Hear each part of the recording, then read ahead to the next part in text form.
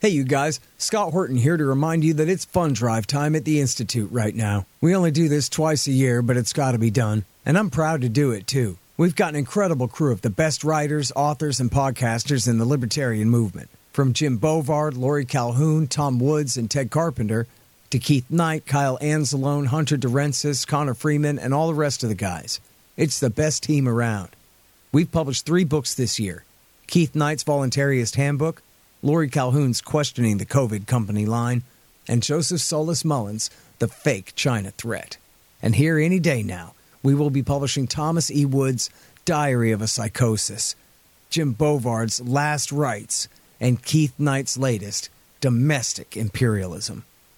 That makes 13 books so far, with more coming in the new year, including my new one, Provoked, How Washington Started the New Cold War with Russia and the Catastrophe in Ukraine, which I know is already overlong and overdue, but I'm working on it, I promise. And which brings me to the point. We don't have a big glass office building in downtown Washington. The money we raise goes straight to payroll and book production costs, and that's about it. The Libertarian Institute is the best bang for your buck in the movement. If you believe in what we're doing, please go to libertarianinstitute.org/donate for details on how you can help keep us going into the new year and the great kickbacks we offer as well. And we thank you for your support.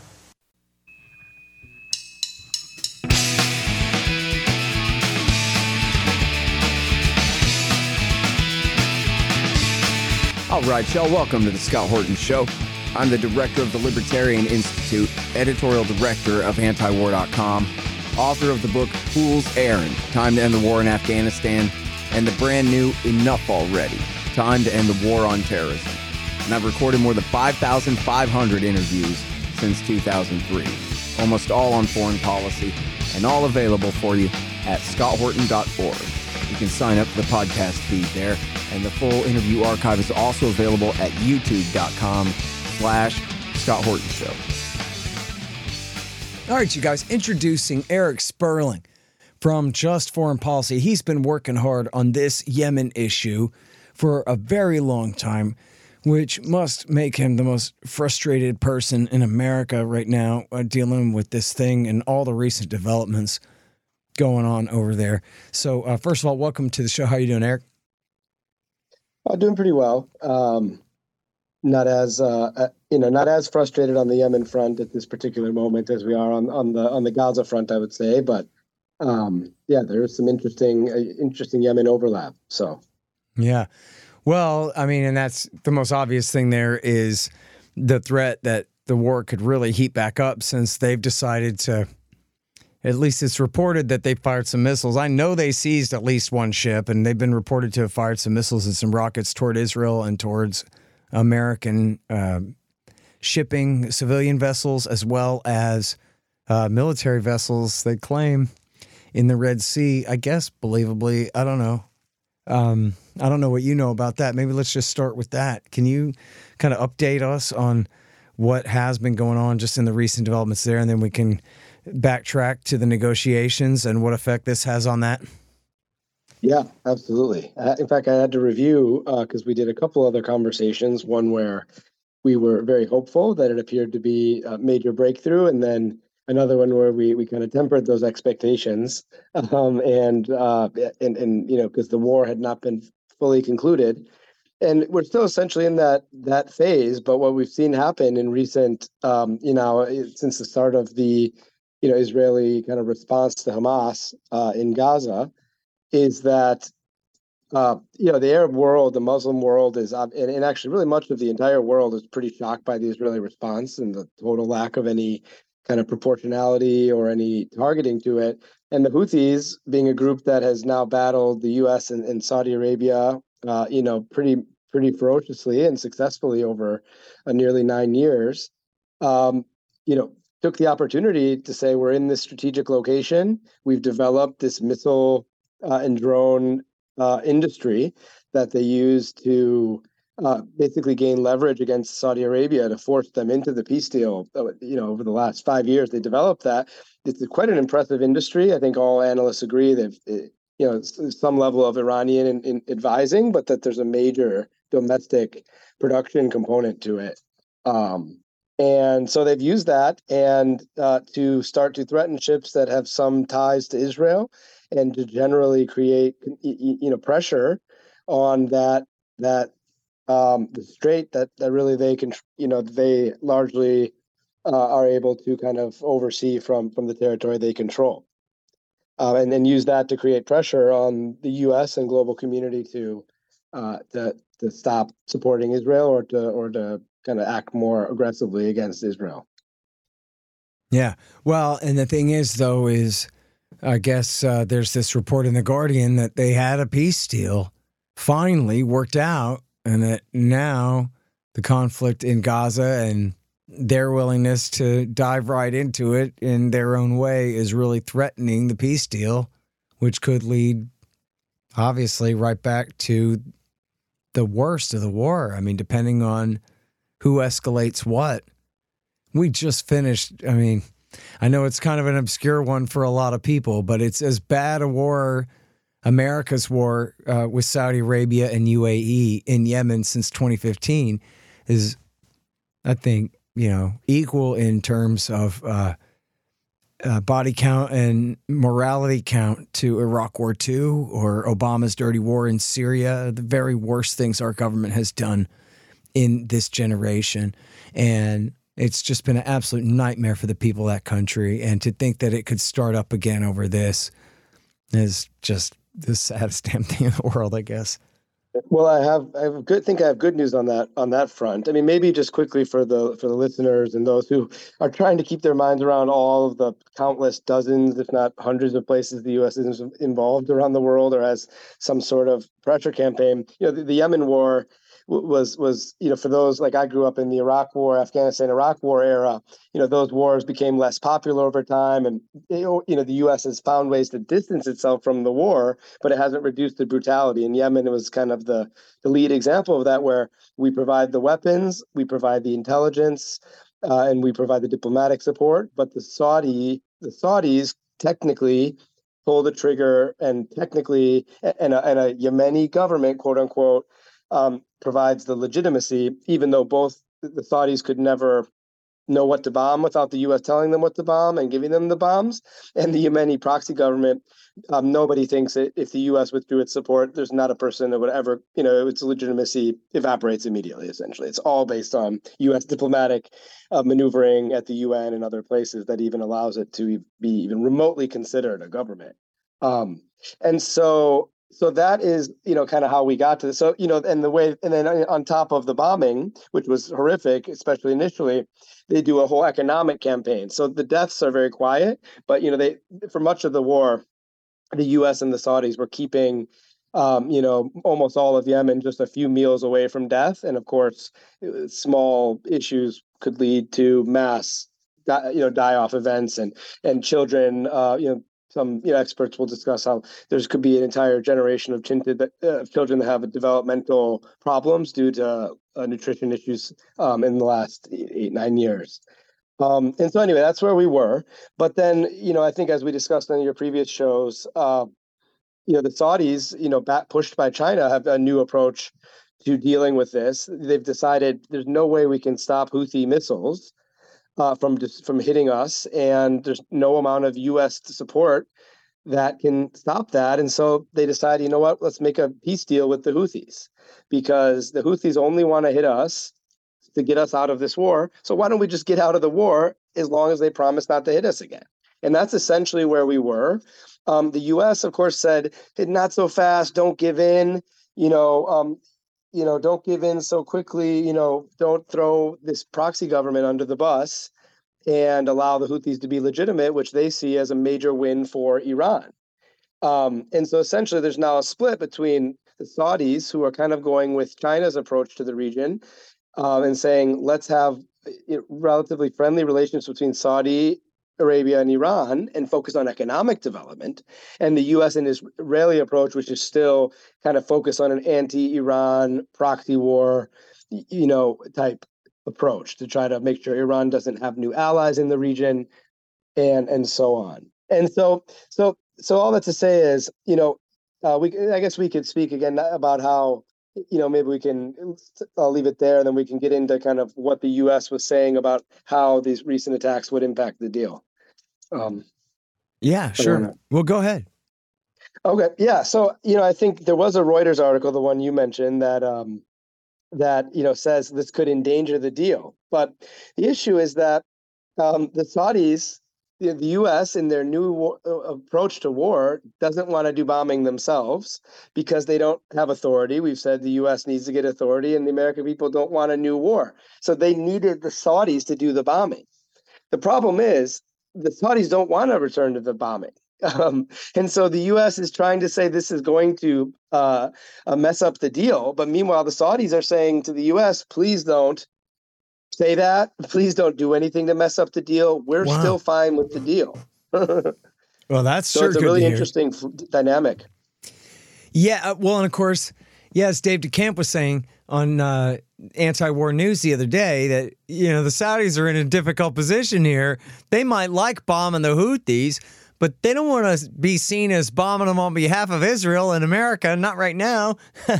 And so, yeah, even if they wanted to, which I think there's evidence they didn't. And the reason for that is just because the Houthi missile and drone program is so advanced that there's no amount of bombing you can do to the Houthis that will protect Saudi infrastructure. Now, that's the second time you've said that, but let's go back a minute, because this is at the beginning of 2021 when Joe Biden is sworn in.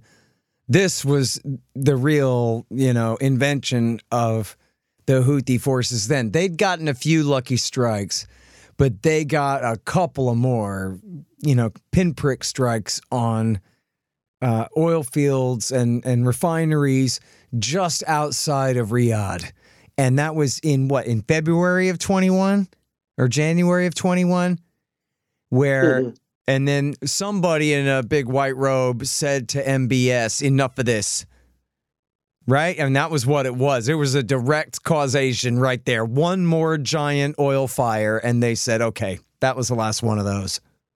Yeah, I think, what we've seen, it's been consistent. And this is actually relates. I know some of your listeners think about other wars. We have know about other wars, say the war in Ukraine, or we've talked, Taiwan is one that some of us are fearing.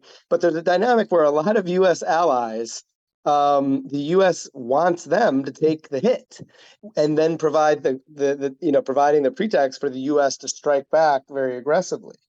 But the Saudis have a lot of valuable stuff, and they are also somewhat proud, especially under MBS, and they don't feel like getting hit. They don't want to be, treated like a third world country. They want to modernize, and they do not want missiles or drones coming from, Iranian-backed, groups in their airspace. Yeah. And so the U.S. says, so essentially they just decided there's no way we can end these airstrikes, and so. But then, of course, I think what you mentioned is also really critical, which is that, and this just came out. There was a new polling. I could pull it up, but even the most moderate, pro-U.S. commentators admit that these Houthi actions are incredibly popular across the Muslim world. And so the Saudis, if anything, these attacks have actually weakened the U.S. proxy government in Yemen, totally sidelined it, and totally elevated the de facto government in Yemen's capital, which is the Houthis, not only domestically but also internationally across the region. Uh-huh. And so it's amazing to think that we've come to a place where when we initially started the war powers work, to try to cut U.S. support for the Saudi war, we wanted to force the Saudis to end the war, and now it has taken such a turn that it's the Saudis telling the U.S., please don't endanger our peace deal with the Houthis. We understand why the Houthis are doing this. You should end the war in Gaza, if you want to stop the Houthi attacks. Do not attack the Houthis and endanger our peace deal with them. Mm-hmm. So it's really just remarkable to see, how U.S. credibility has collapsed in the region, and, bringing together groups like Saudi regime and the Houthi rebels. Yeah. Well, I mean, this war has given a huge opportunity to the Shiite Crescent, as they call it, the Iranian-based Shiite alliance that now includes the Houthis and, of course, now includes the Iraqis and includes a Syrian regime that is more dependent on Hezbollah and Iran than ever before in the aftermath of Obama's dirty war there. And so all the Sunni kings from Jordan and all of the Gulf, they're all the sock puppets of the Americans. None of them can really even say anything or very much at all against what's going on. But the Ayatollah and the Shiite militias in Iraq, the Shiite militias in Syria, I don't know who's really attacking our guys in Syria, but they're saying it's not ISIS. It's Shiites allegedly allied with the regime there. And then with the strikes already ongoing, escalating in southern Lebanon between Hezbollah and Israel, assuming the thing doesn't just go to full-scale catastrophe for everyone, this has been a great opportunity for everyone from the Ayatollah to Nasrallah to build up their political capital in at least denouncing or even, committing strikes against Israel and their allies, in this case, America, hitting our guys or attempting to in Syria and Iraq. And we haven't had any killed yet, but we've had some real close calls.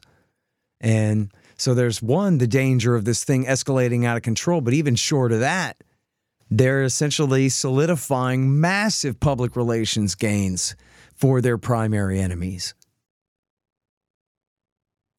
Yeah, it's remarkable. And it's, I'm not in the business of, insisting the U.S. should maintain a global, dominance where we must control militarily and geopolitically every part of the world. But even for these folks in D.C., where that is the prevailing kind of ideology, they're so beholden to what they see as this kind of domestic, both to their own, like in the case of Biden, his own historical, his own connection to Israel and that, over the course of his extremely long career. But, which is based on kind of his perception of what is politically important in the United States. And so on one hand, he's trying to compete against Trump with, pro-Israel, hawkish pro-Israel voters. But meanwhile, it's just decimating whatever was left of the U.S. reputation. To say that, we have to protect Ukraine because they are being, treated so unfairly and the violations of international law and the attacks on civilians, and then to go back and just pump weapons into Israel if they're doing this and barely say anything while the whole world is just, united in horror about it. It'd be different if the U.S. said, look, we're looking out for our own interests, and that's why we're supporting some countries and opposing others. But they really insisted it was all because of defending human rights and democracy and international law in Ukraine, and they really hit people over the head, bludgeoned people with that, saying, you gotta come on, aren't you going to stand up for human rights and oppose these types of things? And now they're doing the exact opposite in Gaza, and it's just remarkable to see that they, in the way that they can't understand the harm that this is doing to the U.S. credibility in both in the Mideast, but really around the world as well. Yeah. Hey, y'all, Scott here. Let me tell you about Roberts & Roberts Brokerage, Inc. Who knew? Artificial bank credit expansion leads to price inflation and terribly distorted markets. If you've got any savings left at all, you need to protect them. You need to put some, at least, into precious metals. Well, Roberts & Roberts can set you up with the best deals on silver, gold, platinum, and palladium, and they've been doing this since 1977. Hey, if you just need some sound advice about sound money, they're there for you too. Call Tim Fry and the guys at 800-874-9760. That's 800-874-9760, or check them out at rrbi.co. That's rrbi.co. You'll be glad you did. Hey, y'all, you should sign up for my Substack. It's scotthortonshow.substack.com. And if you do that, you'll get the interviews a day before everybody else. But not only that, they'll be free of commercials. How do you like that? Pretty good, huh? scotthortonshow.substack.com. Hey, y'all, libertasbella.com is where you get Scott Horton Show and Libertarian Institute shirts, sweatshirts, mugs, and stickers and things, including the great Top Lobsters designs as well. See, that way it says on your shirt why you're so smart. Libertas Bella, from the same great folks who bring you ammo.com for all your ammunition needs, too. That's libertasbella.com. This episode is brought to you by La Quinta by Wyndham. Your work can take you all over the place, like Texas. You've never been, but it's going to be great because you're staying at La Quinta by Wyndham. Their free Bright Side breakfast will give you energy for the day ahead. And after, you can unwind using their free high-speed Wi-Fi. Tonight, La Quinta. Tomorrow, you shine. Book your stay today at lq.com. Well, I'm not sure how famous this is. I just saw this clip today of Netanyahu speaking with some military officers. And there was an if in there talking about Hezbollah and the threat of escalation in Lebanon. But he, very boldly proclaimed that what we're doing to Gaza right now, we'll do to Beirut and to southern Lebanon. I'm relying on you guys to decimate these people for me. And so that is the threat of regional war right there. I mean, you could have a situation where, and we all remember Beirut, 1983, or at least have heard of it, when sort of proto-Hezbollah Shiite militant was sent and did that truck bombing, suicide bombing, killed 241 Marines and quite a few French soldiers as well. And which, by the way, according to Viktor Ostrovsky, the former Mossad officer, the Israelis knew about and did not warn the Americans that the thing was coming. And anyway, that could happen. We could have something just like that. Did you know? I'm 90% sure, Erik, that this was in Iraq. Maybe you know better than me. This one passed by me until Dave DeCamp just reminded me of it or something. But I think it was in Iraq. But there's been strikes against our guys in Iraq and Syria right now. And, in the past couple months here. And one of them was a drone flew in the window and was a dud. But there were like 15 guys in the room. And if the thing had blown up, they'd all been killed. And it was just by luck that the thing malfunctioned. So that's, if you're a religious guy, that was a miracle that saved them. Otherwise, that was, great luck. But exactly. Very well and could have gone the other way, Yeah, and I think your listeners probably also would appreciate an effort that, was led by, someone on the right with Rand Paul, who tried to force a war powers and who did force a war powers vote a few weeks ago to remove U.S. troops from Syria for this exact reason. And groups that are kind of left-leaning or seen as on the left, such as ours, also organized around that, working with our friends who are on the right of the same movement. Overwhelmingly, U.S. senators did decide to stay, but we got some of the core senators on the left and right to vote to remove U.S. troops within 30 days, 13 total, including Sanders and Warren and, the chair of the Middle East Senate Foreign Relations Subcommittee, Chris Murphy, and several others. It's just such risk for escalation. Obviously, if U.S. troops were killed, we would argue we need to get them out. They shouldn't have been there in the first place, and we don't have a mission for them. But there is always that risk that, folks on the other side try to use it to say, we need to get more involved and actually really launch a war. And so, it's not clear which way it would go, but there is just like with Ukraine. I mean, these are just very risky operations the U.S. is involved with. And you just start to get the feeling that there's just not really someone very thoughtful at the helm of this whole thing.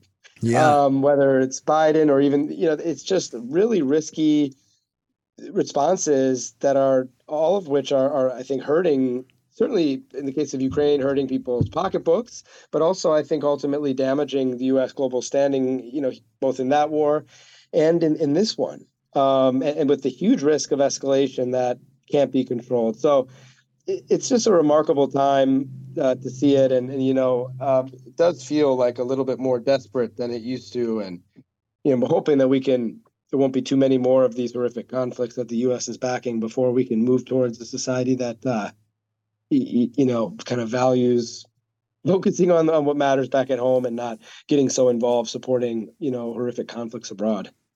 For real.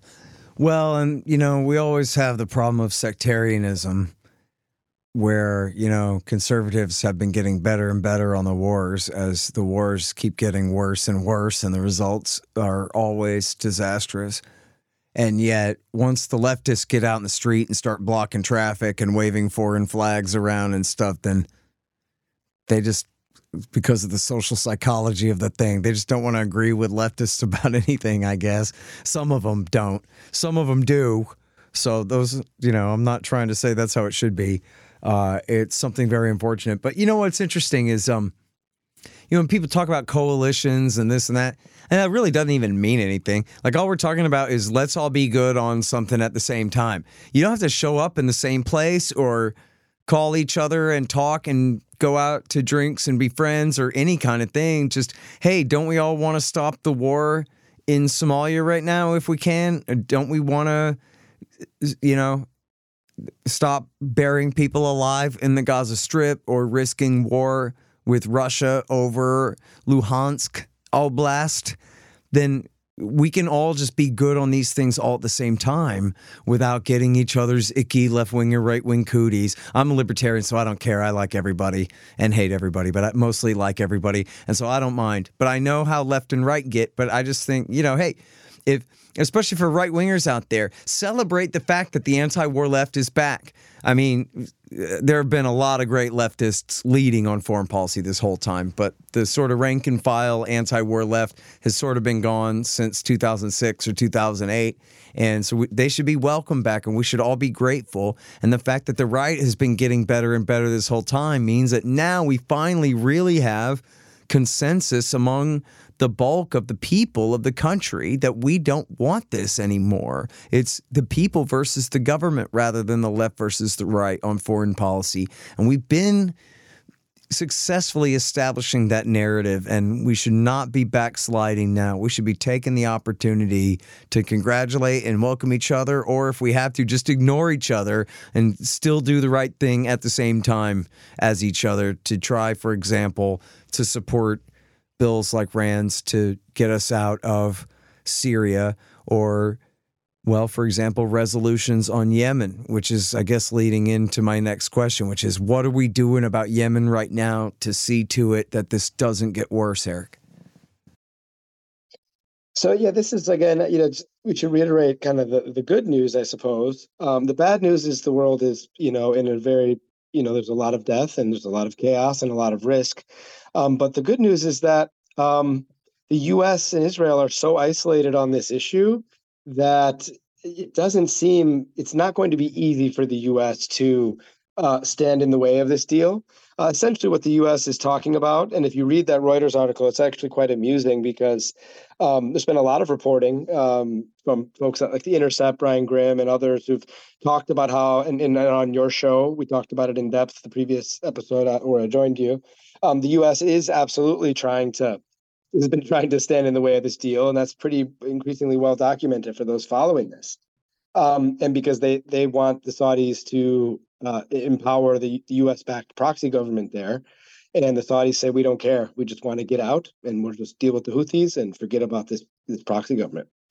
And so in the Reuters article, you'll see what the U.S. is talking about is imposing sanctions that would essentially prevent or make it very difficult legally for the Saudis to lift the blockade that is being enforced on that area, and also would make a bunch of economic aspects of lifting the sanctions hard to implement, which then would require the Saudis and the Houthis to go back to the table and find a way to do it without the U.S. That could evade U.S. sanctions. And that would be probably pretty tricky. But the cost for the U.S. of being seen as, where you have the Saudis and the Houthis both saying, hey, U.S., we're trying to make peace, get out of the way.